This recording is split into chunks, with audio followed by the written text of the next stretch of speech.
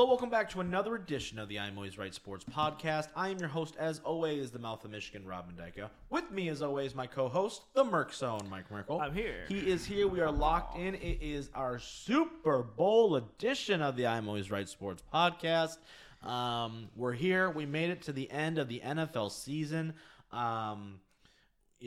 One of the more crazy playoff runs, I would say, Mike, in the NFL last couple years, right? We have big upsets, number one seeds both going down. You have the quote-unquote the super team. We got the other team that no one expected to even win 5 games this year, and now they're in the Super Bowl. Lots of stuff to go over, lots of depth to go over. We're also going to be talking Senior Bowl this week as well because the Lions were coaching there. We're going to have our first mock draft of the season as well. That's right. Mock draft season is in full effect, and we're locked and loaded and ready to go for that. And we're also going to be doing some check-ins as we kind of approach all-star breaks for both the NBA and NHL. We're checking in on those Detroit Red Wings. We're checking in on the Detroit Pistons. So lots of stuff to go over today, guys. So let's just jump right in. Biggest topic, obviously, Super Bowl, right? Biggest game and the biggest sport of the year.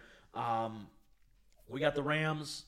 Technically, the away team. Is it just alternate every year? Yeah. AFC? Okay, that's what I thought. Okay, my dad asked me that, and I was like, I think it just alternates. Yeah, no it's the matter same what. thing with all the conference championship games Yeah, and that's stuff. what I thought. They alternate every year. Okay, that's what I thought. Okay, so we got the Rams actively at their home field, which is the second time in back-to-back years and second time ever that's ever happened. That's which crazy. is crazy to me. Somebody, I was listening to the My World Jeff Jarrett podcast, and he's a big football fan. And he was like, Roger Goodell is the best booker ever. He goes, how do you get the Rams in the Super Bowl? And it's just like at their home field. It's like everything just sums up nicely.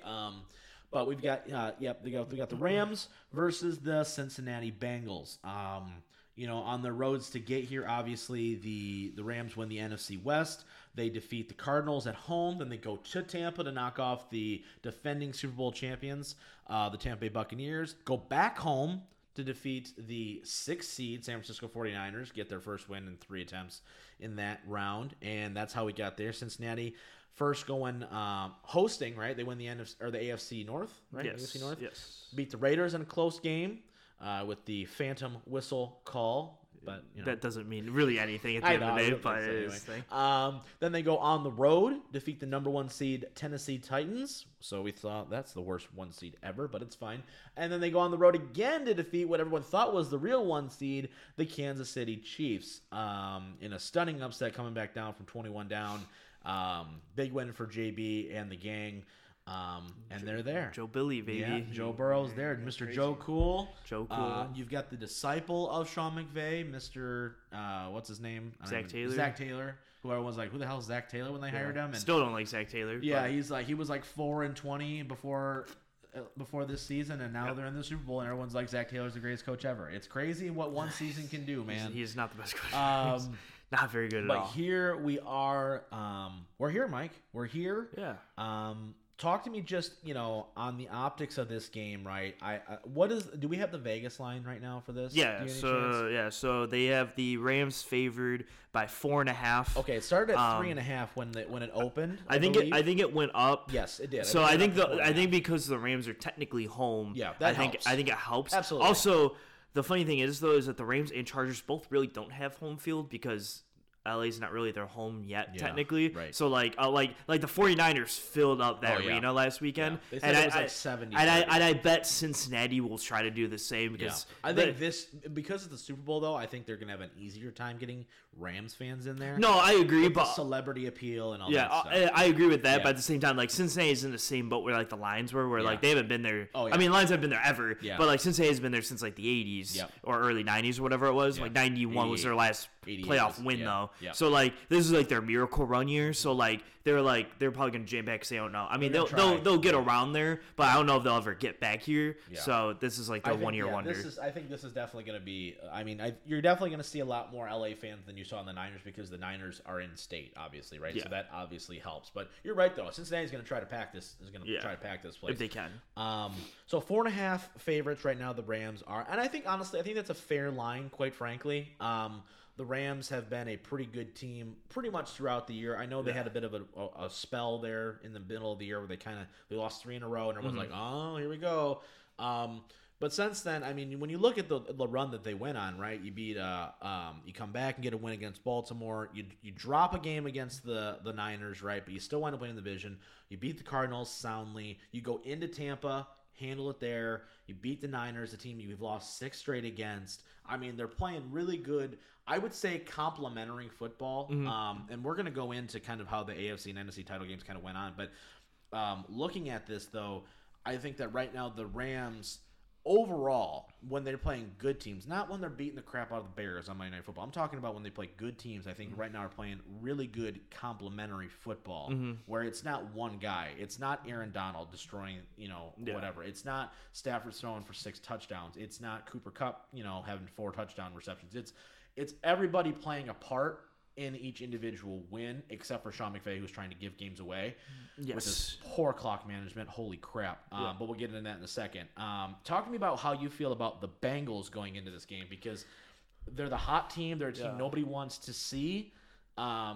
It's a whirlwind type thing for me. Yeah, the Bengals are tough for me because they are a team that I don't think is necessarily good. Yeah, but they're somehow good. Yeah, like they're weird. They don't win pretty. They don't win pretty ever. No. But they have like that weird will to win where like I go into this game and I will probably like through this whole week I've been this is the first Super Bowl I can remember, like legitimately remember that I'm like truly up in the air and who I think is gonna win this one. Yeah. Like I don't have any like strong point on either side because I'm like I think the Rams are a better team overall, but the Bengals, like their road that they went on to get here is much more impressive, and they play up to people, and they just like don't stop for some reason. They had no reason coming back in that game against the Chiefs. They had no reason to come back against the Chiefs. They really had no reason to beat the Titans, and they went into both 1 seed and 2 seed and beat both of them. So I'm like, I don't know, maybe there's something in the water in Cincinnati that's just getting them. The funny thing is, I think the Bills would have demolished this team. With how they're built. I think the Bills beat the Chiefs if they get the coin toss. I know you have to stop them. I get that, but at the same time, not even that. I think if you just stop that 13 second, like if you just like play normal defense, you stop them. I think there's a very strong chance that they beat this show to get accredited by some NFL team, so we can go to these press conferences so that I can. The first question, I don't even care what the other topic is. Beginning of the season.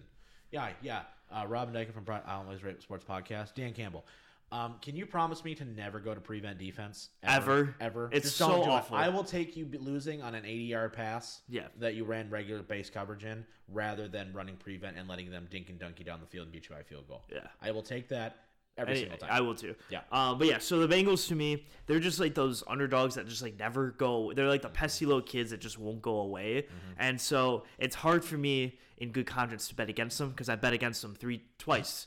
Not 3 times, twice. And I've lost both of those bets. So this team reminds me a lot of the 9-7 year that the Lions had 7 fourth quarter comebacks. A lot. Yes. Because defensively, they show flashes of being really good, and other times you go, they can't stop anybody. You don't have anybody on this defense where you go, wow. Even Trey Hendrickson, he's their big free agent signing. He's got double-digit sacks, I get that, but he's not the, oh man, we got Ndamukong Suh, we've got Shaq Barrett, whoever. TJ Watt, something like that, So their cornerback situation, you got Eli Apple, who flamed out in New York. You've got, you just have, Jesse Bates, I guess. As a safety, he's a good safety, but not everyone's like, holy crap, this dude is the second coming, right? And the offense, same way, right? Joe Burrow just gives you a chance to win football games. You've got a clear number 1 receiver in Jamar Chase. Everyone just kind of doing their role, and just doing enough. Just doing enough. The offensive line trying to hold people for 2 seconds if they can. I'm excited to hear your thoughts on that because that for me is the biggest indicator on both sides. But real quick, let's go back. I want to take a step back here, though. I want to talk about the AFC and NFC title games as they played out. Let's start with Cincinnati first. They go down early, right? It's 21-3, I believe. 21-3. The Chiefs blow a chance to get 3 more at minimum at the end of the half, which, looking back now, is definitely what gives Cincinnati some life because you get a stop, and now you're like, we're not out of it yet. It is all on Mahomes, too, because I think Mahomes, not knowing the clock. No, not at all. Didn't know they didn't have any timeouts. Bad time management. Altogether. See, and like the idea is, I think because Mahomes, if you go under the assumption that Mahomes thought they had a timeout, the play's not that bad, really. but in terms of you didn't have a timeout, it's the worst play call you could ever have. But too tricky. Yeah, they got too tricky. But they were like, the idea was, all right, let's get Tyreek Hill into space. If he makes a guy miss, you could score. If not, he goes down, you call a timeout, and then you kick a field goal. Yeah. Problem is, you didn't have the timeout to call, and you show it when Mahomes is running off the field trying to call the timeout, and he's looking around and no one's accepting the timeout. Yeah, exactly.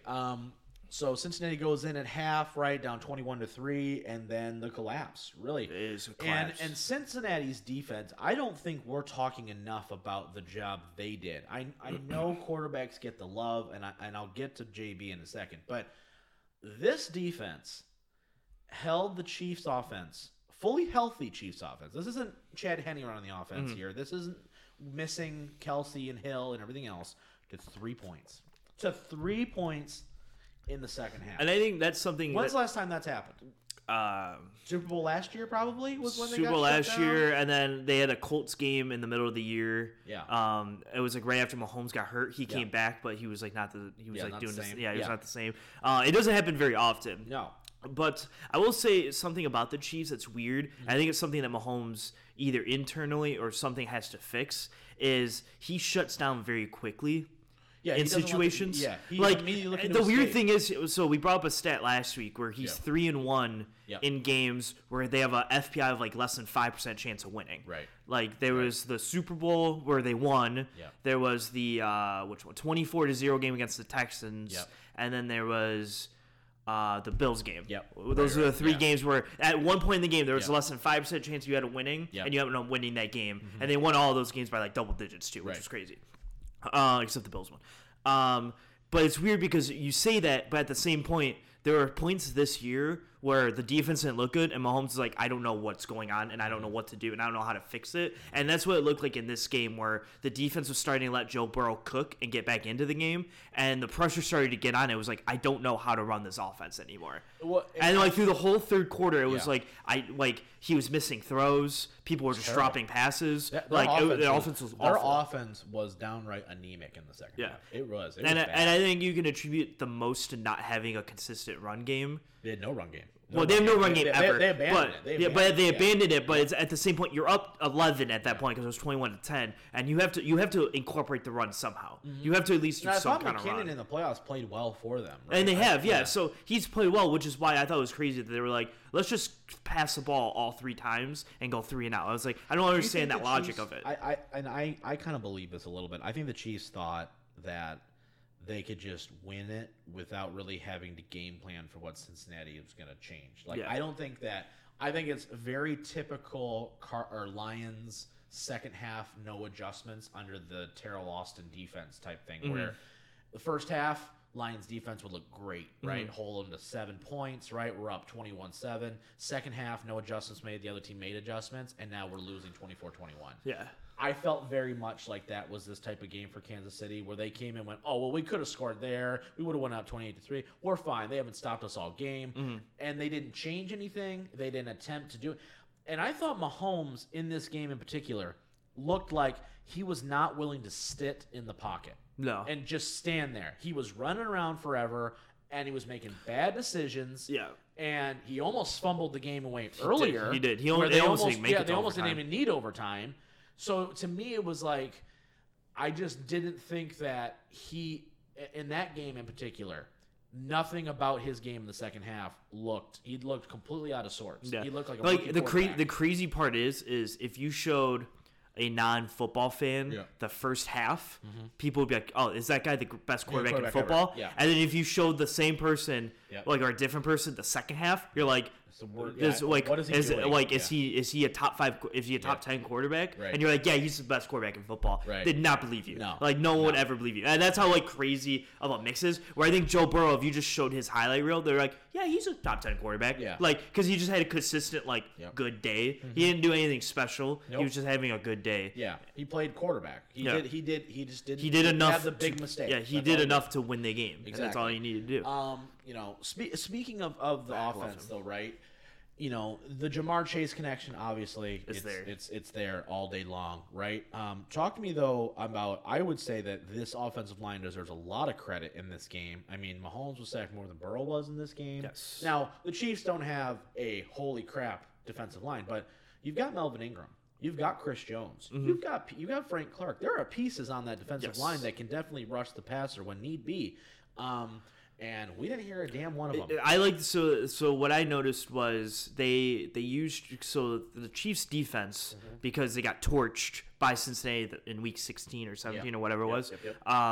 Their adjustment was, all right, we're just going to double Ja'Marr Chase and see what happens. The problem with that is they doubled him by using their best corner and their best safety to guard him, which is totally the wrong idea. Right, because T. Higgins is eating you alive with the second corner. Like, so when Seattle used to run that defense, they would put numbnuts, what's his face on the other side, and they put Sherman on the second receiver, so Sherman could do one-on-one very easily on the one guy, and then I think his name was like something Snead. I think it was like a Snead or something. Was on the other side, and then Earl Thomas would sit over the top, and then you had Cam Chancellor roaming the middle of the field. Like that's how Seattle's defensive secondary would work, and that makes sense to me. I go, all right, and then Jalen Ramsey does the same thing where he takes the second guy, totally locks him out, and the other side does Mike Evans, and Devontae Adams, who he just gets cooked by every single time. I think it's hysterical. But their adjustment was, let's put our best corner and best safety on him. I was like, so T. Higgins was just running quick slants all day long. Tyler Boyd and C.J. Uzomah got hurt, but like the other tight end who came in, they were all just like 5 yards in, 5 yards in, 5 yards in, and they over the top. There was no big plays by Cincinnati. No, not really. Outside of the Perine run and Mixon had a good run. Outside of those two, the Perine touchdown and the Mixon run. Outside of that, it was all right. 5 yards and go. 5 yards and go. Cuts, baby. And Chiefs never adjusted to maybe put their best corner on the other side. The game plan to score against this Rams team. We're going to get there in a second. So let's talk about the Rams though. And this Rams and Niners. Good job, Joe Cool. Oh my goodness gracious, what an up and down game that was for a lot of reasons. Obviously I have vested interest because Stafford's on the Rams, but outside of that though, I thought this game was. Talk about a complete and utter collapse by both teams in separate points of this game, right? Where you go, McVay tried to give this game away. McVay did not want to win this game. Challenging plays that had no business being challenged. I don't know who's telling him to challenge these, but he's an idiot and he should have been fired immediately. Yeah. And so, when you look at this game as a breakdown, right? Rams go out, first drive. Stafford throws a pick trying to fit it into a window that's not there. Second drive, they go down 93 yards. They score, right? Niners respond. Skoranek and Cooper Kupp both drop touchdowns on back-to-back plays. Makes me want to kill myself. And we go into the half 10-7, right? And the Rams definitely won the first half, but not on the scoreboard. It was very clear from that, right? Deebo Samuel had the screenplay, went for 50 because no one can tackle Deebo Samuel apparently. Nope. And so second half comes around, right? And the Rams' offense is fine. They're not scoring a ton of points, but they're just kind of keeping them in it. The Rams' defense is just letting Deebo Samuel by himself, basically. Like everyone does. Ruin them. The Packers did too. Yeah. And so, it's a 10-point game, right? Yep. It's Niners go in and score. Stafford then goes down. They score to answer, right? Then... Right, they scored. Well, I'm trying to remember because Stafford tried to give the game away too. No, that was later. But was that later? They were down by 3 at that point. They were down by 3. Yep. So because they go down and score. Cooper Kupp scores on the easy touchdown, the wheel route. Remember that? Yeah. And then they get a stop. Stafford gets the ball back. I think it's the second first down. They get a first down, and then Stafford decides to take a shot deep. It's my one thing that I can't stand about Matthew Stafford. I love that man to death, but for the love of all that is holy, I don't understand what his propensity is on plays where he doesn't need to have the big shot. Why he does it once or twice a game, every game. He takes a shot where I go, you didn't need it. You didn't need it. Not in that. He did it against them a couple weeks before that when he's taking a deep shot to Odell where I go, why? You can move the ball. Like, you need 3. You don't need a touchdown here to go and give the game away. Almost gives the game away. Thank God. I don't believe that necessarily is the dagger for them. There was still 8 minutes left. I think I resent the people who are like, well, that would have been the game. I go, they're down 3. No, but I think the one thing... It's very tough because then they're playing for overtime. Yeah, the 49ers, their run game was very hard to stop in that game for the Rams. Especially Deebo Samuel just by himself. Well, the run game wasn't. No, the run game wasn't, but it was Deebo, mixing in Deebo. Yes. And I think that even if you take off 2-3 minutes off the clock, then correct. Even if they kick a field goal, you got to force them to score. it's a lot harder for the Rams to come back. Yeah, and especially with no timeouts, then it turns into you have no timeouts. You have to go down the length of the field. Even if you score, then it's more closer to a tie game than the 49ers losing. 1,000%. And then it's like now the 49ers have 3 timeouts. You have no timeouts. Yeah. So if they get in the field goal range, you have no way to stop them, and then you could lose. So So I think that's kind of how this game plays out anyway, right? So the Rams get bailed out by Tart dropping that pick. Yes. They go down. They kick a field goal to tie it. Mm-hmm. They get a stop. They go back down. They kick a field goal. They're up by 3. Minute and a half left. 3 timeouts. Niners have a chance to go win the game. And finally, the defense shows up. And no, I think finally Jimmy G showed up. Well, Aaron Donald gets pressure. Yeah, he does. Right? Forces him to make a bad throw, and then pulls a, I'm just going to throw it in the end zone. He throws a Kyler. Yeah, I was going to say, he throws a Kyler Murray. Oh, my gosh. Craziness. And they intercept it. Just wait, Joe Cool's not going to be doing that. Holy crap.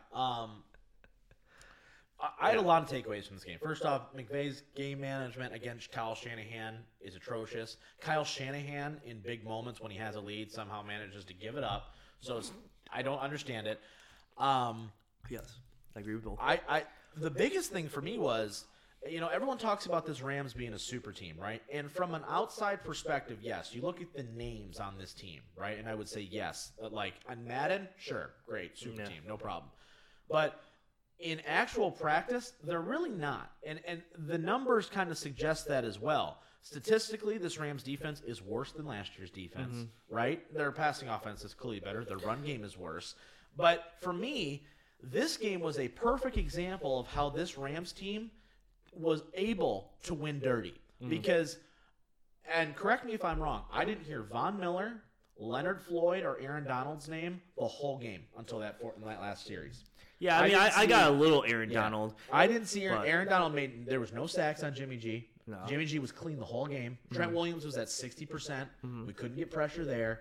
And I did not see their defensive line do what they did to Tampa's offensive line just a week prior. Right? Now, I don't need Aaron Donald to have 6 sacks a game. That's obviously a bit ridiculous. But if we're talking about Aaron Donald being one of the best defensive players ever or the best defensive player ever, for me, I cannot see you for 3 quarters not be a difference maker. Yeah. At all. And I get you're double teamed, but there are plays where Lake and Tomlinson's got you one-on-one and you're not winning 30%, 40% of those battles. Yeah.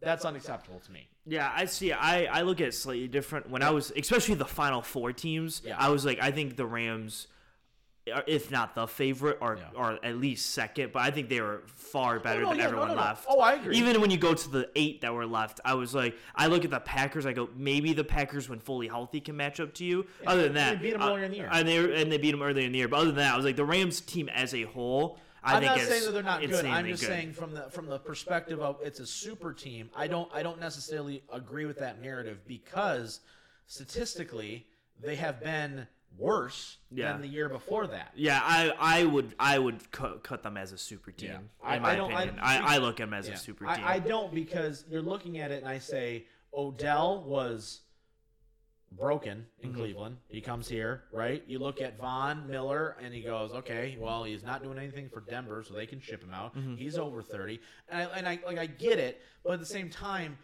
I look at the Chiefs team, and I can name just as many stars in that Chiefs team as I can this round. I think the difference with that though is only slightly, and I that's why the Chiefs are like the second. I think they're very close to each other, but the Chiefs don't have the defense.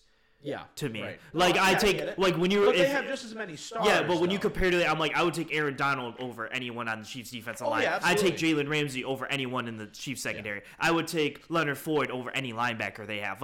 There's comparisons, even offensively. I'm like, Tyreek Hill's fast. Cooper Kupp's just better. Yeah. Sorry.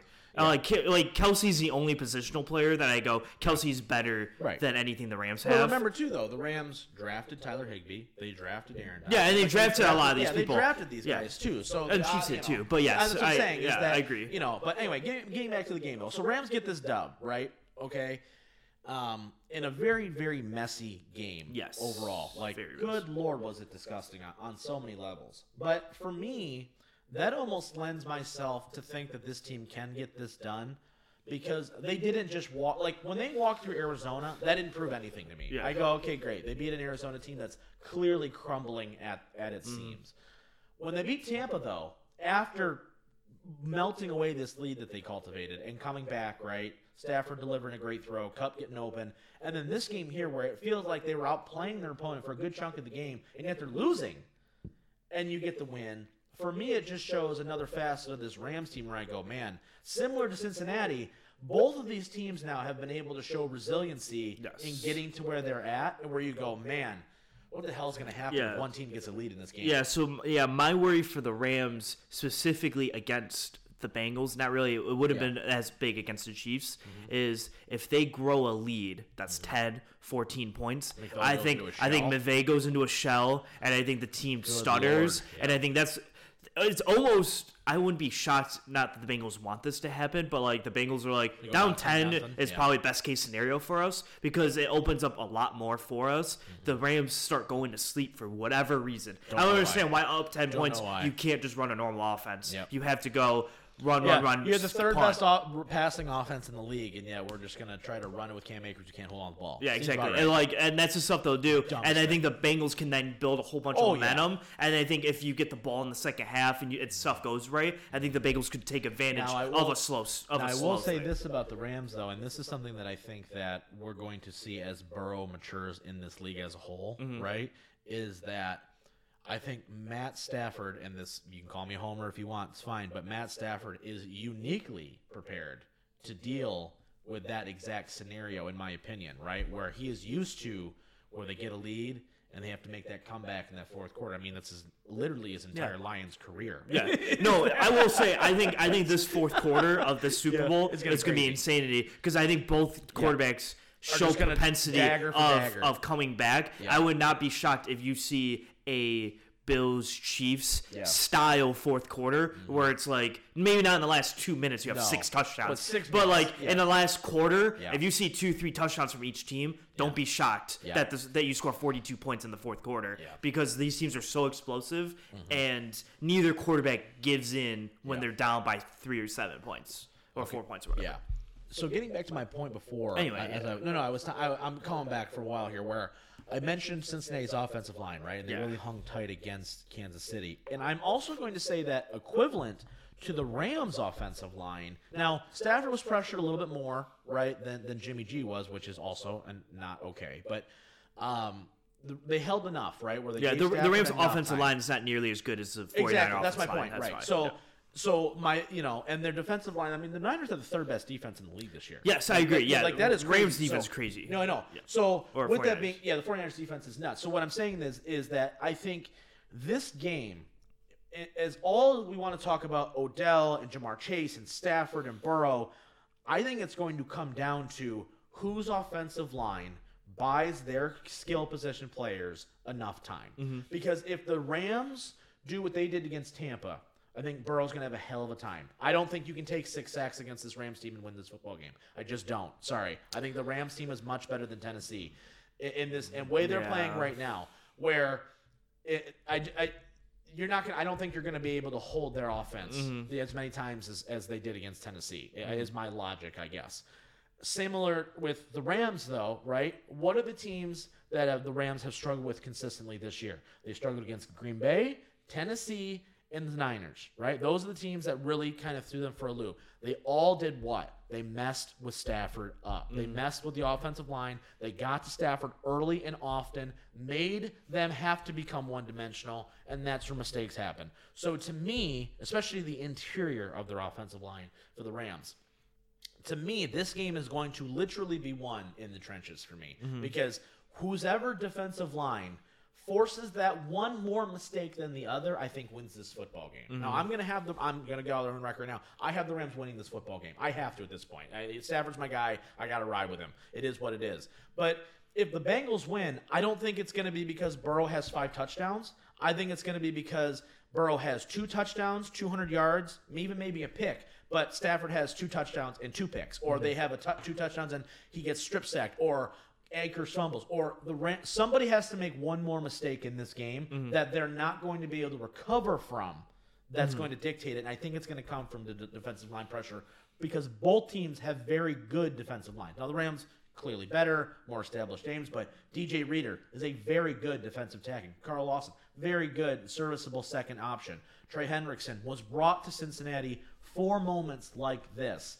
I think that's where this game really is on its heels, is in that area. What are your thoughts? Yeah, I mean, I wouldn't be shocked about that. Yeah. I think this game is more on the quarterback play than anything else. Okay. I think I agree with your points, but I think both quarterbacks also know that's probably the idea, and the offense is going to change to help with that. Mm-hmm. I think you're going to see a lot of short. I don't think you're going to see a lot of any deep passes. No. I think it's going to be a lot of 5-yard stuff, 6-yard slants, in out routes, like all that stuff. You see a lot of running from both teams, at least through the first half. They're going to try. They're going to try because they don't want to give the game away, like you said. Like I think if someone throws an interception, I think the first pick thrown is going to be a big swing for either side. Yep. I don't think either quarterback wants to make that mistake. Yeah.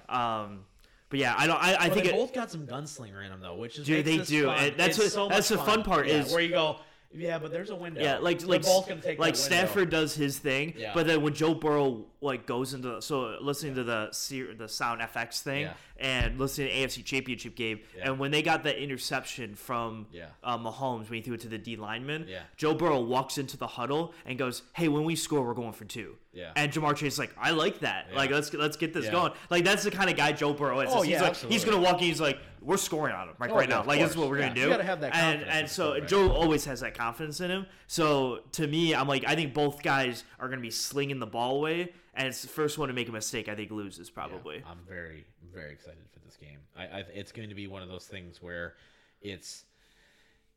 you're in two different spots, if you're Rams or Cincinnati, right? You're in two different parts of of where you're at window-wise, right? I think Cincinnati is one of those things where we could just do this every year. I think it's going to be very challenging to do that based on who they have to go against every year. I've looked at it now in recollection of what I thought last year. The NBA has changed slightly, so I don't think of it as much. Okay. But when we talked about the finals last year, we talked a lot of, if the Bucks win, they could probably just come back. Yeah, so they don't have to win because they could probably just come back next year. Where Phoenix was like, you kind of have to win because you don't know with the Lakers and with the Warriors and everything. West in general. It's like it's a lot harder to come back. Now that kind of changes because Phoenix is out of their mind right now, so they could easily go back. But the point is, I know where you're going, and I'm with you 100%. Well, the point being though is I think the Rams, especially if Rodgers leaves the NFC for some reason, the NFC it's Dallas, it's the NFC West, and it's. Who else? The NFC South doesn't have a single good team. Take Dallas off of that list right now. I'm just saying. But I mean, when you look at any team that's any competitive, if you rank the top 5 teams, if Rodgers leaves, at least 3 of them, 4 of them are from the NFC West, and then who's your 5th? Has to be Dallas because there's no one else. Maybe the Saints if they can find a quarterback. Yeah. But they also had $90 million in cap, so they have to cut everybody. So I don't know who's competitive there. So I think the Rams have a very good chance of being the 1 seed next year and repeating. Where I think Cincinnati's like, I have to go through Tennessee, the Colts, the Bills, the Chiefs, the Chargers. In my own division, the Ravens, Bengals, or Browns and Steelers. Yeah, right. That's so many more teams that the Rams have to worry about. So I think for the Bengals, it's like, this could be our 1 year wonder. Yeah. We almost have to capitalize on it, where the Rams are like, we want to win this one, but next year we could definitely do it again if we had to. You know what I mean? So I think Bengals almost have to win. Yeah. For me, it gets to one of those things where I think the Rams, not that they need to get it done, but I do think they need to get it done. I think it's one of those things where I think that they want to bring Odell back. I think they're going to try to bring Vaughn back. I think they can, quite frankly. I think the numbers are going to be able to work with Goff's contract coming off their books, obviously, this year and everything else. So I think they're going to be able to make that happen. Robert Woods comes back, and all of a sudden, oh boy. Yeah. I think they need to get it done, though, just to kind of – I think the trade, personally, for Stafford has already been validated, in my opinion. Yeah. Because I don't think you probably beat Arizona because Arizona just crumbled upon itself with Goff, probably. Mm-hmm. But they don't beat Tampa with Goff. They don't beat the Niners with Goff. I don't think they win the division with Goff, quite frankly. I would need to see more. I'd be curious because I think they could. Let me put it this way: I don't think we're talking about Cooper Kupp as an MVP with Goff. No, and that's something too. After this game, right? Especially if the Rams win, I'm going to need to stand on a soapbox for a minute here because there are some things that have been happening in this football league that I don't think people have been paying attention to enough.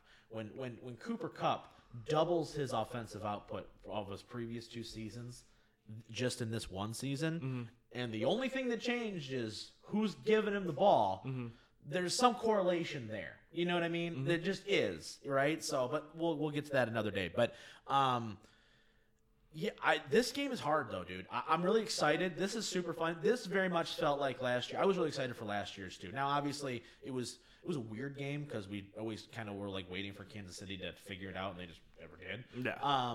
But without Brady, without Mahomes, right? It's two completely different faces, right? It's like it's Matt Stafford. That's why it's like that last NBA Finals where it's like Devin Booker and Chris Paul versus Giannis. Yeah, and you go, all right. Like I guess I'll go with it. Like I don't know if it's going to be good. No Durant, no LeBron, no Steph, no Kawhi.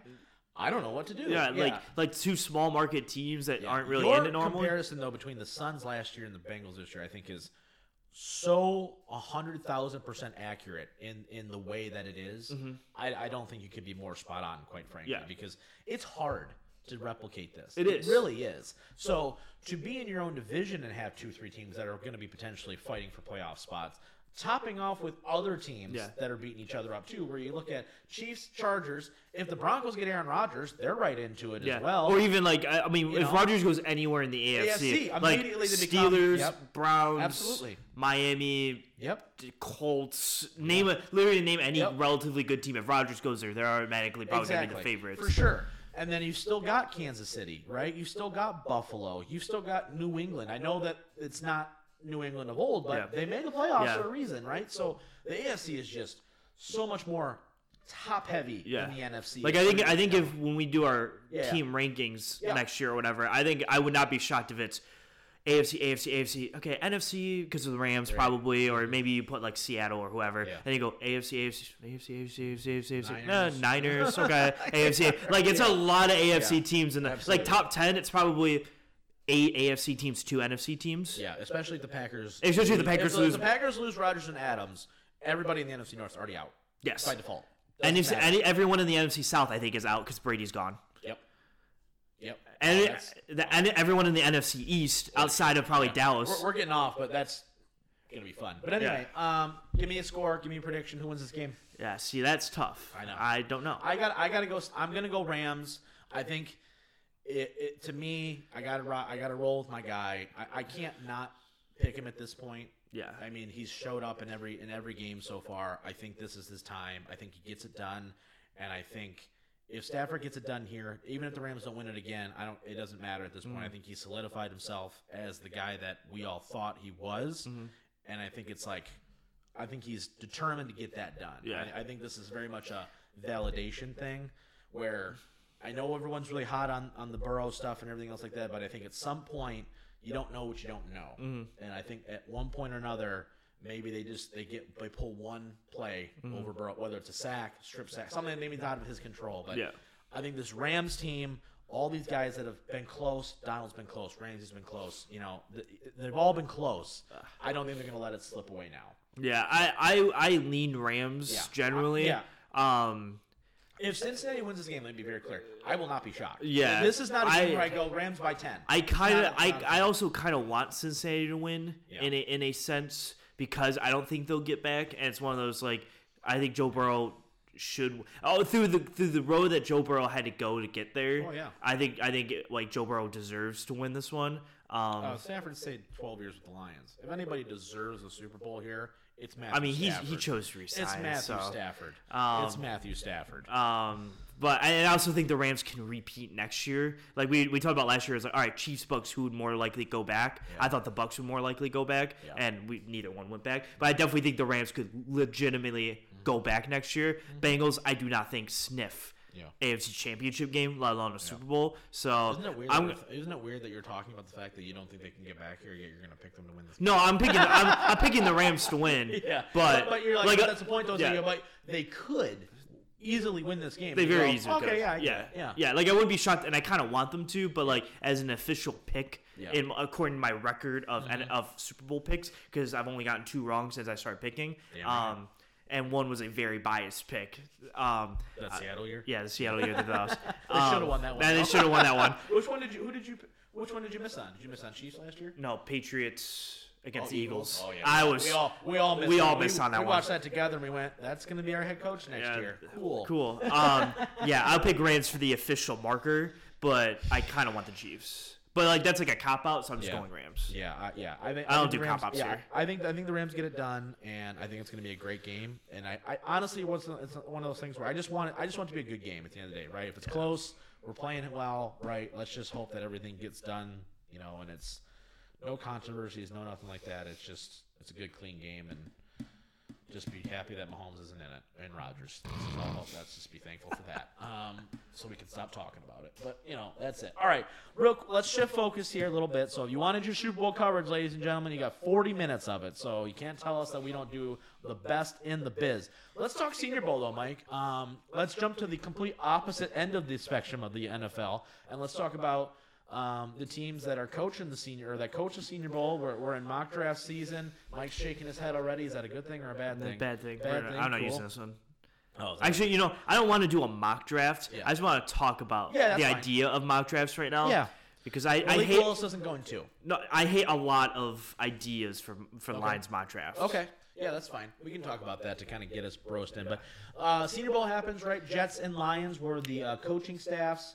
A lot of news going on in the NFL right now. I'm going to wait till next week to talk about the Brian Flores lawsuit because I do think that's important to talk about, and I think we should talk about it, but we're already 40 minutes They did have Lions included in his lawsuit. They did, so. and that's why I do want to talk about that as well, but I want to give the Super Bowl its proper placement here because I think that's a top type of storyline. Mm-hmm. So we're going to talk about the Brian Flores stuff next week, especially if he gets hired by Houston or something like that, then that adds a whole other wrinkle. There's a lot of development there, so I kind of want to let that breathe, and we'll talk about it next week. But as far as the Lions go, the Jets, right? I think the national team gets the win. I think 20-10 or something like that was the final score for the Senior Bowl. Sure. Not that anybody cares, but.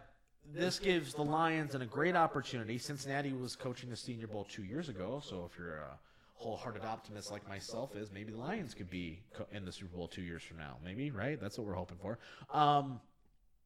But they coach the Senior Bowl, lots of names, right? They got and I really want to focus pretty heavily on the quarterback position here because I think that's what's on a lot of people's minds, right? They got a great look at Sam Howell. You get a great look with Malik Willis. And they even got practice time with the other team too. So they got to look at Kenny Pickett. They got to look at Matt Corral. A lot of guys, right, that are all potentially in that mix for them. At any pick, really, I guess, right? And there's some news and notes that I kind of want to go over, right? Okay. So Brad Holmes talking about the fact that, they're open for business at number 2, which I don't necessarily think should shock anybody, quite frankly. If the Giants come in and say, hey, we'll give you 4 and 10 for 2, I think they'd probably take that deal. Wait, do I have this up? You know what I mean? I had a... Yeah. Do I have it? Hold on. Oh, I'll keep going while you find it.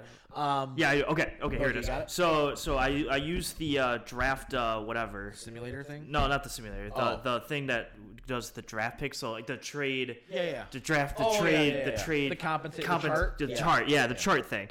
Whatever it's called. I never know what it's called until I have to look up an NFL trade chart thing. Yeah, it's like a trade value chart. Value assigned to each pick. Yeah, so I had 2 to equal exactly the 2,600 that the second pick would equal. Yeah. So I have the Jets and Giants both. Yeah. So the Lions, to get to the 2,600, would get the number 4 pick. This is from the Jets. Yeah. Number 4 pick, the number 35 pick, which is the second round third pick, and then number 69, which would be third round fifth pick. Okay. That would equal 2,600, which is what the Lions... drop to the 4th pick?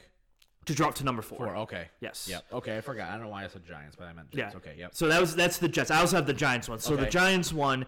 to drop to so the Giants would get 2, the Lions would get number 5, number 36, which is second round pick 4, third number 67, which is third round pick 3, and number 103, which is round 4 pick 7.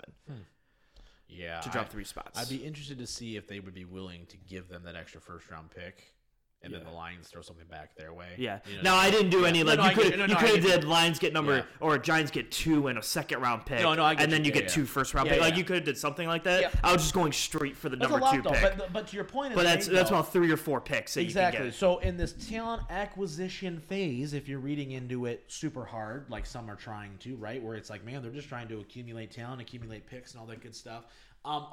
Coupled with the idea that Tom Pelissero was really pushing Dan Campbell, right, to give some information, because Dan Campbell was an advisory guy this week, right, because he wasn't actually coaching. Yeah.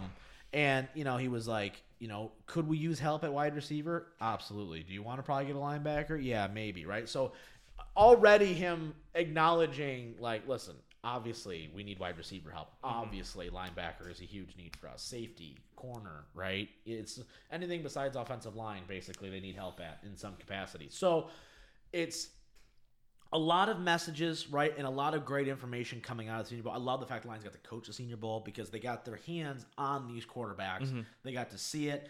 A lot of people from the Lions staff, apparently, I thought they came away impressed with Malik Willis, right? A lot of people came impressed with him just in general. Apparently, the rumor about it is it's the worst kept secret in the world that Pittsburgh loves Malik Willis at 15.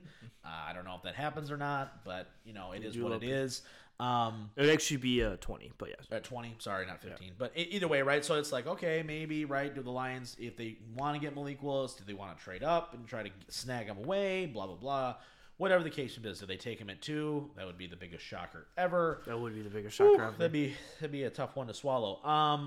But lots of great news, though, coming out of the Senior Bowl. I love the Senior Bowl. I love the East-West ranking. I love all this stuff. It just, draft talk in general, the hypotheticals just make me so happy.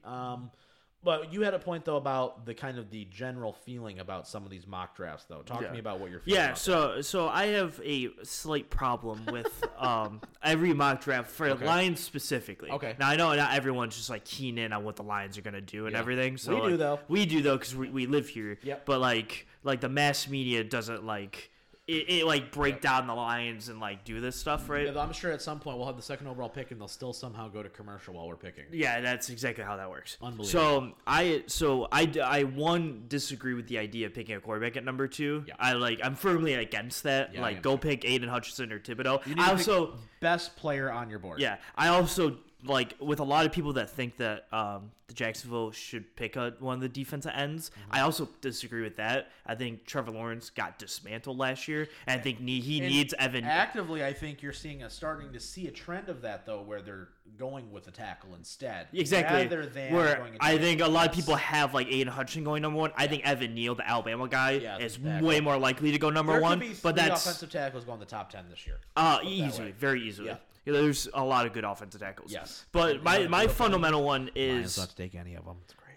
No, they don't have to take any of them. Danae and Decker, baby. We got it locked down. Let's go. My idea is with these late... the late first round, early second round. Okay. So... I think the idea of using the last Rams pick on a quarterback, I think, is absolutely asinine. Really? And here's why. Okay, why? So you look at the team. So say you're 31 or 32, does not matter, right? Yep. So you look at the teams that will pick in between you and when you pick again, the Bengals and Jacksonville. What do they both have? Right. Quarterbacks. So what is the difference between picking a quarterback at 31 and a quarterback at 33? Fifth-year option. That's the only reason. Fifth-year option? See, that doesn't impact me. That's it. No, seriously, that's it. That is legitimately the only reason. Because you're 100% right. Yeah. But there is a history now of NFL teams trying to trade up into the back half of the first round, especially if they're picking at the top half of the second, to get back up to get that 31-32 spot, specifically because it's going to cost them a fraction of the price to pick up the 5th year than it would be to send it. Yeah, see, that is legitimately it. Yeah, I see that doesn't impact me at all. I think it's so stupid. Yeah, but in reality, though, but to your point a little bit, right? If you're looking at this, if you want a quarterback and if you want Kenny Pickett or whatever quarterback is the guy and he's available there and you're the Lions, shouldn't you take him anyway because he's the guy that you want to take? Right? I just look if you're going to take him at 34, why not just take him at 32 and get that extra 5th-year option? You see, there's that point. I look at it from the perspective. So in this random mock draft we find, right? So they have Malik Willis going at 32, right? Yeah. the guy who goes at 33 is like Daxton Hill. Yeah. And I go, that's annoying because you could pick Daxton Hill at 32. Jacksonville then picks numbnuts whoever. But then you also have to worry about maybe Jacksonville trades down. And then a team hops you, and now you lose out on the one guy that you want. Now, obviously, that's with every trade down. Yeah, that's how that works. But at the same time, I think that if they do take a quarterback, right, I think it would be prudent for them to maybe out of those, if you're looking at, if that's where, if you told me right now, the Lions are going to take a quarterback with either the 31 or 32nd pick or the 34th pick, right, I'd rather them do it the 32nd pick. Just because of the fifth-year option, because at that point, he's going to be the top player on their board, right? And I think also positional value comes into it a little bit too, right? Why miss on a guy when if you think he's your guy and he's your future, he's going to mask some problems. Coupled with the fact that I kind of hope they sign Marcus Williams, the safety from Saints, in free agency. But your point is definitely made, and I get it. But I think NFL teams, though, would tend to say, listen, if there's a quarterback that is falling and we think he's the number one guy in this class and we really like him, they will definitely rather go and get him because they have the extra year of financial flexibility to determine whether or not, like the Browns, right, would be screwed this year because now they have to figure out if they're going to pick up the option, and they have the opportunity to say yes or no. Then they have made a conscious decision to say we don't think he's the guy, or we want to give him an extra year to really. We need to make sure we figure this out. Whereas if they don't pick up, if they picked him in the first pick of the second round, for instance, he's going into a lame duck season. So it's either you're going to have to pay him a ton of money, and maybe he has 30 touchdowns next year, and then you wind up happening with what Jared Goff and the Rams had to do, right? But they picked up the option, so it's a weird. But point is, right? You wind up with a bad contract maybe that on a guy that maybe you're not 100% sold on. And now you've lost the financial flexibility to improve your team elsewhere. I don't know. I just look at it in 3 years. Yeah. You should know if he's your guy or not. No doubt, for sure. Like, I could tell you after the second year, Baker's not very good. I don't know why he's still there. Yeah. But that's to my point. And, like, Josh Allen, I was like, after year 3, I was like, he's your guy. Right. Sign him up, and they did. Like, normally it doesn't take me a fifth-year season to go, is she going to, like, Mitch Trubisky, I was like, let's pick up his 5th year.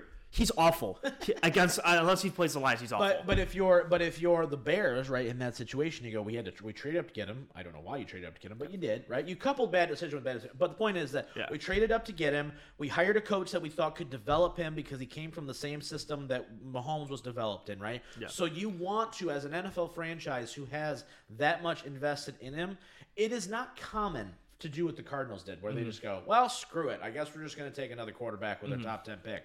That doesn't happen very often. So I think NFL teams are stubborn to a point where they go, I'm going to try to give this as much time as humanly possible to just be extra super double extra mega sure that this guy is or is not the guy. You know what I mean? Yeah. I think, I understand what you're saying, but I think from the franchise perspective is, okay, we have a first-round pick invested in him. We hired a coach to fix him up. We got this, and we signed this. I also look at it as you're in the get as many good players as physically possible phase. And I think I think the team, the way you're building your team, I don't think the quarterback is not. You're not trying to build like a Mahomes. We're gonna air raid the ball. You're trying to insulate a quarterback into your system. Right. And so in that sense, I think that getting the best player at 32 or whatever, and then just picking your quarterback at 34 works. But if Malik Willis is the best player on their board at 32, that's different. That's 100% different. I would point to this though, just to throw this on the fire as well before we kind of keep going, is the fact that in this particular case, right, where say they take a quarterback, right, it's similar to the Cincinnati Bengals. Obviously, they're picking 32, but the point is that as history shows, you find your guy, all of a sudden that rebuild process, that you cut that time in half, right? Yeah. So if they think Malik Willis is the guy, and he turns out to be Mike Vick, okay, that's the best one I got. Russell Wilson, sure, right? I don't think he's got the arm strength for that, but I digress. Anyway, I don't think so either. Yeah, but I'm with you though, right? So whatever the case is, he's a top 10 guy, okay, top 10 guy in the league. All of a sudden, a lot of your problems go away. Yeah, Pete Carroll would not be the head coach of the Seattle Seahawks right now if they didn't win that Super Bowl. I don't disagree with that point. You think, here's the thing, if we were talking about Kenny Pickett, because I think he's the best quarterback in the class, it's a totally different conversation. Yeah. if Pickett does fall, say for whatever reason his hands measure small, and that scares people because he hasn't measured his hands yet. Yeah. I'm just going on what's been available to us, right? Yeah. And he falls. Yeah. Just say he falls at 32, then. I think it's the same. I think I'm applying the same principle where he's your best guy. He's the guy. You need a quarterback. Take him. Yeah, I just don't see Malik Willis. It's just me personally looking at these. Is I would much rather have like a Daxton Hill than picking that quarterback because I don't think when I rate the players in this draft, I rate Daxton Hill above Malik Willis. Daxton Hill's not going to be there at 32. No, but if Malik Willis is your best guy on your board, then I don't mind taking him. I just don't want you to pick a guy who's like 13th. I don't want you to take Desmond Ritter because you want to take a quarterback for the 5th year. And honestly, here's my thing too about this to kind of put your mind at ease. From what I'm getting, right, just through the reporting and everything else that we're seeing online, as much love as you can say that I know Mark Brunell like freaked out when Malik Willis threw a check down because he went through like 4 progressions, right? Mm-hmm. And that's something he was not asked to do at Liberty. Guess what the Lions are not in pressure to do? Let's take a quarterback. They have one. They have Goff. Yes. There is no. This is not a situation where they're going in with Tim Boyle and David Blau at quarterback. Mm-hmm. They're not doing that. Yeah. Now, this is where I kind of shoot back at those people who wanted the Carolina Panthers trade. I go because guess what? You weren't taking Justin Fields at 8. You weren't. You weren't doing it. It's just who you're taking, Micah Parsons. Yeah. That's who they were going to take. So. If you're going into this season with Teddy Bridgewater as your quarterback, guess what? Now you're kind of forced to figuring out how to get a quarterback because Bridgewater's awful. Yeah. And I will take Jared Goff every day, twice on Sunday over Teddy Bridgewater. Yeah. And you don't have any extra picks now, so that number 2 pick. Are you now forcing a square peg into a round hole and reaching for a guy, or are you just going to take best player available? Yeah. So I agree. Yeah. So I think we both relatively have the same point. It's just in different stances of it. Yeah. I'm just like you have the 32. I would just if they think he's the guy, then take him. Yeah. Like my thing is like at 32, you're like because of the 5th year option. I don't want them to take like Carson Strong because of the 5th year option thing. You know what I mean? Like that's what I don't want them to do. I don't want the 5th year option to be the reason they force a quarterback. I think he's going to have to be the best player on their board. And let me put it this way. I won't be shocked if Malik Willis is sitting there and say if they don't sign a safety in free agency, right? Mm-hmm. They don't, maybe they bring Tracy back, but they still need another guy. If they're going into the season with Will Harris and Tracy Walker at safety and Malik Willis is sitting there, but they have Daxton Hill as graded as an A player and Malik Willis is a B player, they're going to take Daxton Hill. Yeah, and that's just what I hope that happens. I think Brad Holmes is keenly aware of not reaching for a guy. He's gonna go. We're gonna find people that we love, that we fit this, and that's what I hope happens. Is that that's basically just my point. Is everyone's just having him pick a quarterback because of the 5th year thing, and I'm like, no, I just if he's the best player, take him. Correct. But I want them to take their highest graded player at 32 and not worry about that. I'm if you really love a quarterback, just take him 2 picks later. It'll be fine. Yeah, I think that it's gonna be very interesting to see what they do. My dad is a huge Kyle Hamilton guy, right? He's super high on Kyle Hamilton at safety. I love him too. I think he's the best overall player in this draft. I agree with that. Without positional value and all that stuff, I think he's a freak of nature athlete. Yes. So I don't know how you have it ranked currently, but as far as at the number 2 pick, if they're staying there, I would prefer Aiden Hutchinson over Thibodeau. In my personal opinion, I have him ranked higher. Sure. Thibodeau, the more film that I have watched, and I've actively made an effort to go and watch more of it, he scares me a little bit. Because I think that his flashy plays look amazing, but I think there are plays where you go, where'd he go? Mm-hmm.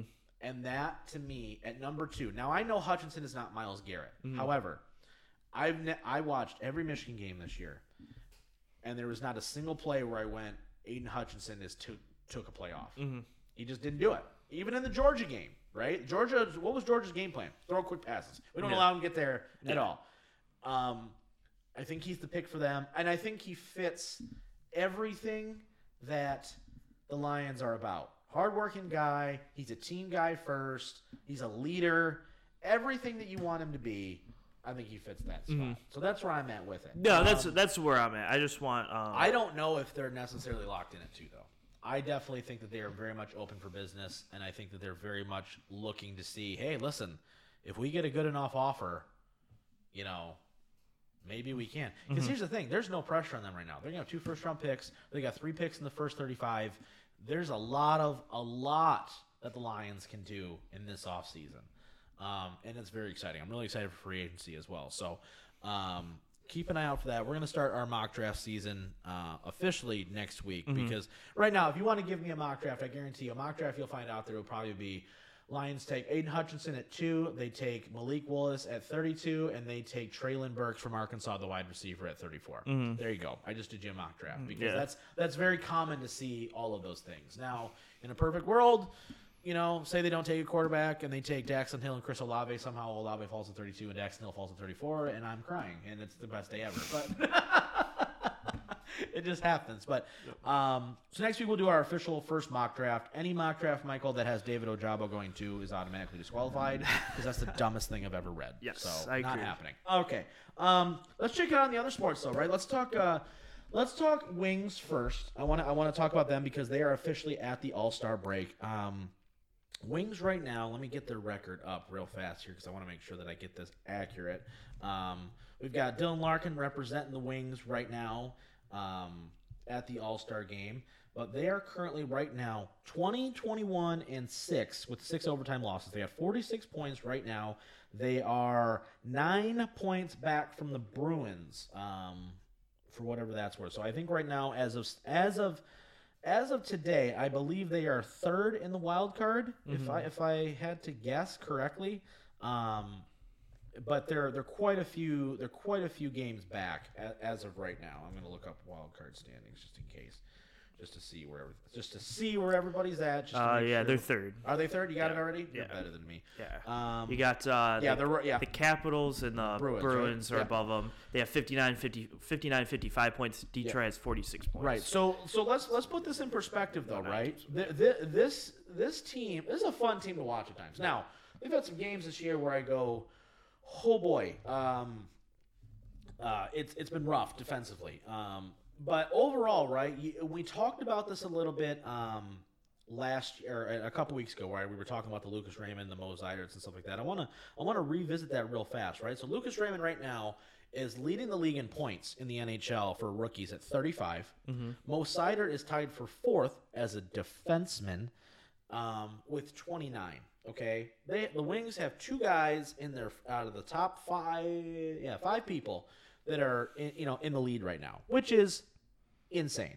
Obviously, Anton Lundell, Trevor Zegras from Anaheim, Michael Bunting from Toronto, the other 3 in between Raymond and Mo Zider. But you're starting to see the Yzer plan come together. Now, I don't know about you, Mike, but I didn't necessarily go into this season think, man, they're just, if they can go above 500 this, the second half of the year, maybe catch fire a little bit to kind of close this gap a little bit between them and Boston, we could be talking about them playing meaningful hockey games to get into the playoffs this year.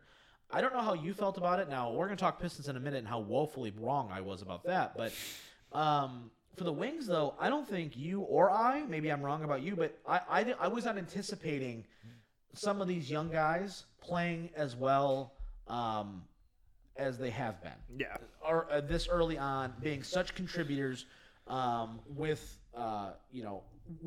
what they're doing, right? Like this team in general is fun to watch. It's young, and it's something and you're missing Jacob Vrana to a shoulder who's trying to work his way back too. So you don't even have one of your best players out there this whole year, and you're just staying in the fight, which I think is a great step going forward.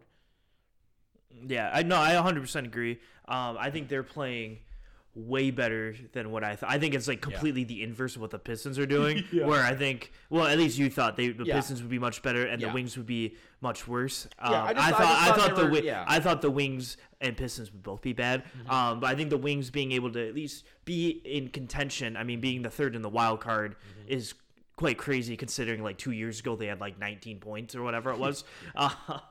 I think they're doing well. I think the players that they've drafted and developed over the last couple of years are finally starting to play a little bit, and you're finally starting to see like they're actually like you said, they're like fun to watch. Yeah, they're not good, and the good teams beat up on them a little bit, but at least they're like they try to stay competitive against the average to good teams, and that's kind of what you want to see at this point in the rebuild process. It's just be competitive. The Pistons don't even look competitive half the time. We're gonna get to them in a minute. So and the Wings at least look like competent through some teams. Let me just run through some ages, just so everyone's clear, right? You know, we went from a team that was super old, right? We're signing 30-year-olds to 5-year contracts, right? Dylan Larkin, 25. Robbie Fabry, who just signed a 3-year extension, he's 26. Giovanni Smith, 23. Jacob Vrana, who they traded in that traded for in the Anthony Mantha trade, 25. Tyler Bertuzzi is 26. Lucas Raymond's 19. Philippe Zadina, 22. Mo Sider, 20. Gustav Lidstrom, 23. And Alex Nedeljkovic is 26. So that's just some high level like guys where you go, wow, like that. That's insane. Insane to me that like you feel like Larkin's been here 15 years. Yeah, at this point, and he's been here what 3 years. Yeah, he's 25. Yeah, that's insane. Pius Suter, 25, right? Like and those are just some of these so like obviously you've got the Gagnes, he's 32, Nemestikov, he's 29, but like they don't have a left wing. Justin Ablicator's technically on their roster, technically. But like 26 is Bertuzzi, Adam Ernie is 26, Jacob Vrana is 25, Giovanni Smith is 23, Carter Rowney is their oldest right wing at 32, and then you've got Mark Stahl is their oldest defenseman at 35, and then De Kaiser. So it's like at 31. So it's a young team. They're playing up, right? And it really feels like to me, and I kind of got this sense in the draft where Yzerman was like, screw this. I know what the deficiencies are, and we're gonna fix this immediately. You know, they take a winger and they took a winger defenseman, and then they took a goalie. But like, I feel like this offseason is where they're gonna go, all right, that's enough. Like, let's go. Like, let's get a guy. Yeah, we're gonna go get a guy. Yeah. Like, I'm tired of dealing with this crap. Like, let's just figure it out, and we're just gonna. I would not be shocked that this offseason is the year they pulled the trigger on somebody. Because I think the Tigers were in a very similar spot last year, 2 years ago, where or this past season, I mean, is where you had like Akil Baddoo and all these like younger guys starting to flourish. You have Grossman and Torkelson and Riley Green still coming through AAA or whatever, and so you were like, okay, let's get that 1 or 2 big name guys, and then maybe we can start rolling this year. And that's why this year a lot of Tigers fans are optimistic about like 85 wins possibly, and maybe fighting for the wild card this year, is because of their young guys are playing well and they got that veteran guy. Now this season, you're seeing the young guys play well. If you can now pull that veteran guy or two in the free agency market, then it's like next year maybe it's like finally okay, now we can compete for the wild card, maybe even higher wild card, even division possibly. And you're signing guys. You're like, listen, it's an obvious need. Let's go try to get somebody who fits who we are, right? Like, it just is what, like, looking at this right now, obviously there's probably going to be some guys signed, but in the 2022-2023 season, they're going to have $37 million in cap. Their highest earners at the moment, Larkin at 5.25, Vrana at 5.25, and Bertuzzi at 5.25. And then it's Hronek and then Robbie Fabry. To say that this team has the ability to go get some people is an understatement of the century. Even right now, they've got $10 million in cap. Let's think about that for a second. We went from a team who is currently still having to pay Justin Ablicator $1 million and Franz Nielsen $500,000. So they've got $3 million tied up to guys that they bought out because gross, and they still now have a pick in the first round. You have 2 second-round picks, 3 fourth-round picks. Like, salary cap all of a sudden looks healthy again. We got picks. You're hitting on the last picks on the Mo Sider and the Lucas Raymond. Those are your 2 drafts with Yzerman that you've hit. I mean, I don't know what else to feel besides optimistic about this team. It's very exciting. Them and the Tigers are the 2 very optimistic teams right now. Where it's like you go in, it's like maybe we actually. And maybe that's why I feel like this about the Lions a little bit, because I've seen what the Wings did, right? Where you went, all right, listen, you have to take a step back. We've got to get rid of the garbage. We've got to just grit and bear it, because at the other side, we're going to come out and be like, oh, we got money, we got picks, we got all these things. And like, I feel like the Lions are now you got 3 picks in 34, and you got all this stuff going. You got 2 first rounds the next 2 years, and you're like, Yeah. Know what I mean? I definitely think they have the right guy in Yzerman. We're going to see if we have the right guy in Holmes, but it's very interesting to say the least. So it's a lot. It's very, very exciting. I'm very excited for this team. All right, let's shift focus to the hardwood. Let's talk basketball here. We were talking about the Pistons earlier. Yeah, like I mentioned, I whiffed hard on them. I definitely thought they would be a better basketball team than they are, and they're extremely frustrating to watch, to say the very least. Here's what we know, right? We know Cade Cunningham's a dog. We got that. He's awesome. Saddiq Bey clearly should be a part of this team's future, barring, I guess, a trade for a mega superstar. Yeah. I guess, right? And we've got Beef Stew, Isaiah Stewart. All three of them in the Rising Stars game, right? Yep. Those look to be your pillars to build around. Yeah. I would say if you want to get the 4 pillars, it's those 3 and whoever you get in this upcoming draft, pending it's like a top 4 pick. Yeah, right. I would agree with that as well. Is what you're looking at. Talk to me about what you're seeing, because to me, I've in preparation for this, right, I've gone back and watched some games I watched the last couple weeks, and I've just been, oh God, it's been tough to say the very least. I hate a lot of people on this roster. I just do. Corey Joseph starting kills me. Rodney McGruder does nothing for me. There's just so many guys on this team where I go, it's not good. They're not good. It is what it is. Yep. And I know you got to fill spots and you got to people out there, but man, do I just wish we were playing everybody. Like, I wish Livers was healthy, so we just play him. I don't know why Saban Lee's not playing for us and he's playing for Motor City Crew. Like, some of these guys, I just want to go play all the young guys. You've got 12 wins. What do you have to lose? So do we get the first overall pick again? Oh, darn it! Like, what? Like, we're slowly going into what I've been saying all year long. Which this is turning into the Detroit Cade Cunninghams. Yes. Like, it's like the Dallas Luka Doncic's. It's very much turning into that. Or when he plays and he's playing well, the team looks good. Like, Saddiq gets open more. Yep. Whoever is in other than Cade and Saddiq, they're like balling. Whether it is Corey Joseph or Frank Jackson or Rodney McGruder or Josh or whoever it is, as long as Cade's in the game, that everyone else looks relatively good. Isaiah Stewart plays good at the 4 when Kelly Olynyk's in at the 5 in the second unit. Which they need to do more of, by the way. Yeah. But they all look good. And then the second Cade Cunningham goes out, everyone kind of looks around and goes, so who's scoring? Jeremy Grant, like, I'll take bad shots. Yeah. Sure, I don't care. Jeremy Grant's like, I'll take a couple threes and miss them all. And Saddiq Bey is like, now I'm getting double teamed, so I can't make anything now. And Isaiah Stewart's like, I played good defense still. And Corey Joseph's like, I'll shoot fadeaway bank shots. And everyone goes, what are you doing? And the whole team kind of falls apart. So it's my one fear that I had for this team that I think can overcome if Cade is like what Cade's doing. But it's been my concern all year is we're just going to turn into, all right, Cade, take us through it, and it's definitely where we've gotten to. I'm gonna just read off some of these names here because it's an absolute shit show. But like, okay, like Diallo, I mean, you're 23, give or take, so it's like, I guess I want to give you time, but you're making $5.2 million. I'm not real thrilled about that. Luka, I mean, he's a rookie, right? Jeremy Grant, we know is probably out here. We're gonna hit on him in a second. Like Frank Jackson, goodbye. I get it, you're 23. I don't care. I want you gone. Josh Jackson, useless to me. Corey Joseph, you're 30. Goodbye. Trey Lyles, I mean, for what you are. He plays well if he was a 9th man. Exactly. Kelly Olynyk's fine. I need to see more out of him, though. Yeah, he's been hurt. And just some of these guys that are in their rotation, I'm just like, you offer nothing for me right now. And they're playing big minutes, and I'm just like, why are we paying Frank Jackson $3 million? This doesn't make sense to me. Like, I get it. Like, it's a great story and everything like that. And I think at times he's streaky. We're okay. Frank Jackson had 20 points tonight. But then there's 8 games where he's 0 for 8. And you're just like, dude, this is terrible.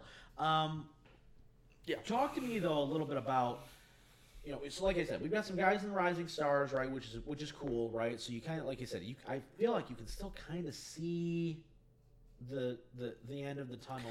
So I've thrown out the idea that I think you trade Jeremy Grant away. Okay, what are you hoping to get out of that though? Because that's up in there. I'm not good with NBA compensation, so I'm probably if you could pull up. I don't know what you can even get for him. You need to get a first round pick. I think you'd probably get a first round pick and a role player. Probably is probably what you're banking on right now. And if you get that, then you're fine. It's terrible.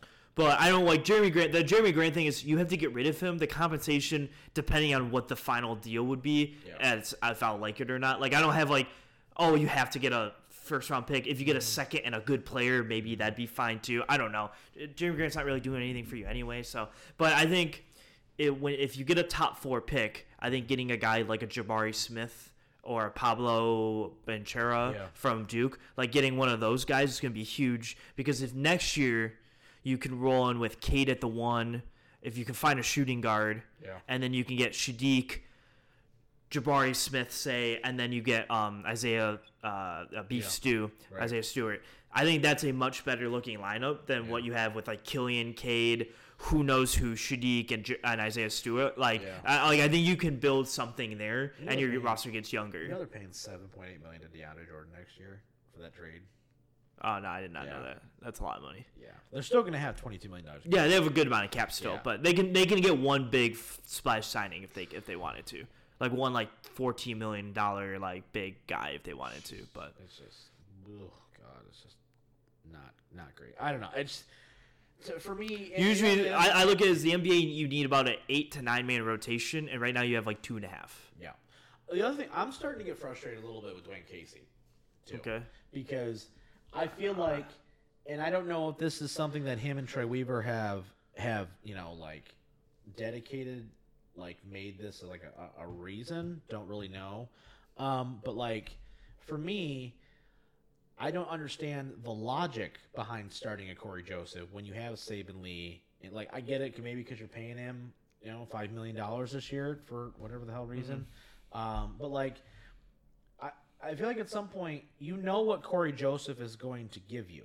So what exactly does he? And he's here next year too for $5 million, which is disgusting. But what are you getting out of this, right? Why not have Killian? Why not have Saben Lee be playing more minutes for you instead of Corey Joseph eating minutes for you? Mm-hmm. I guess I just don't get that. Why not move Corey Joseph to the 2 and let Killian run it if Cade's on it or whatever? Yeah. Because you got to see what you have there, and if you don't have anything, then it's time to cut bait and let's go. Yeah. But and you need to just say, well, look, we missed. It's fine. But I would rather them do that and give the guy every chance to succeed and fail than have him come off and play garbage minutes. Yeah. I don't know. I don't know if that's a Dwayne Casey thing. I think if they don't turn it around in the second half where they look at least presentable, I think I won't be shocked to see Dwayne Casey get fired. No, I wouldn't either. Because I think at this point, as much as I thought he is a good hire, he's getting to the point where it's but we're not seeing any progress. Yeah. We've taken a step back this year in some regards. I look at it as you're about the same as you were last year, but with Cade, you should be better. Right. Exactly. And we're not getting there. So it's tough. It's just so frustrating. I hate to end the show on a negative note like this, but it's so hard to watch. It's so bad. It really is. It just frustrates the hell out of me, really. But they need another guy so badly, so badly for them to kind of really succeed. It's amazing to me to see the level of rebuild and where they're at, where the Wings are and the Pistons are, where you're just man, you feel like the Wings are just right on that tipping point where they go, all right, let's go. And now it's time. Where the Pistons are we're just gonna keep on. The crazy thing is, if you're keeping track of their rebuild status, I feel like everyone, the Pistons went to the rebuild. I feel first almost. I mean, the Tigers did, but the Tigers are farther ahead. But I feel like the Lions, Wings, and Pistons all went into it relatively at the same time, and the Pistons are just so far behind everyone else now. The Pistons started earlier, but because they had more work to do because of the Blake Griffin stuff. Yeah. So you're we traded away all these assets just to get Blake Griffin. Oh, we made the playoffs, great, and then we got destroyed, and then now what? Yeah, yeah. They're just so much everyone. The Lions are in 2 years we might be really good. Yeah. And the Wings are next year we're probably gonna ramp up. Right. And the Pistons are we're still 2 years, 3 years away. 2-3 years of drafting. Yeah, before we can finally get our 5-man rotation set, so we can actually get going. Yeah, exactly. It's a bit. And the Tigers are we're hoping for playoffs this year. Tigers are we might make the playoffs, and that's crazy. So and that would be great to see, quite frankly. We need playoff ball in any sort here in Detroit, so it's going to be fun. Oh, real quick, I do want to ask this before we end. This will be a fun thing to end on real fast because it's not serious. Okay. Thoughts on the USFL Michigan Panthers hiring Jeff Fisher as their head coach? Love it. I think he's the best coach in the league because I don't know who anybody else is. Yeah, I mean, I know who Kevin Sumlin is from Texas A&M. I mean, Todd Haley, gross. Sounds good. I'm excited. It starts in April, so I just get more football. I'm so excited. I can't wait for this draft. When the Michigan Panthers draft happens and we see who's actually on this team, we are doing a heavy deep dive. Yeah. Just be prepared for that. And we don't know anybody, but we like Jordan Ta'amu, baby. Here we go. Who's that guy? Battlehawks. Best quarterback ever, clearly. He was really good. Yeah, he was, actually. I'm surprised he hasn't gotten more of an opportunity. But... yeah, very excited for that. Just wanted to bring that up, too. So if you're not following, by the way, if you go on Instagram, go on Twitter, follow the USFL. Let's try and give this league a shot, right? Like, I know the XFL is going to try to make a comeback next year, too. But, like, more football, the better, man. Mm-hmm. And with all these young guys and stuff like that, I think it's going to be crazy. So just run to get your impressions real fast. Because I think of all the people they could have hired, it's like, the stash is back. Mm-hmm. It's craziness to me. Wild. Absolutely crazy. None of this 8-8 bullshit. How many games are we going to play? Like 10? They go 8-8. 5-5, baby. Here we go. Yeah, we're not a 500 football team. Proceeds to go worse than 500. Sean McVay, literally the next year playoffs, and you go, oh. Yeah, let's see. There's what? So there's 8 teams. So yeah, they play 10 games, right? I think so. Yeah, I think they play each of their division twice, and then each one. Yeah. So 5-5, baby. Here we go. Here we go. Playoffs. That's crazy. Let's go. That's gonna be it for this week's show, though, guys. Next week, obviously.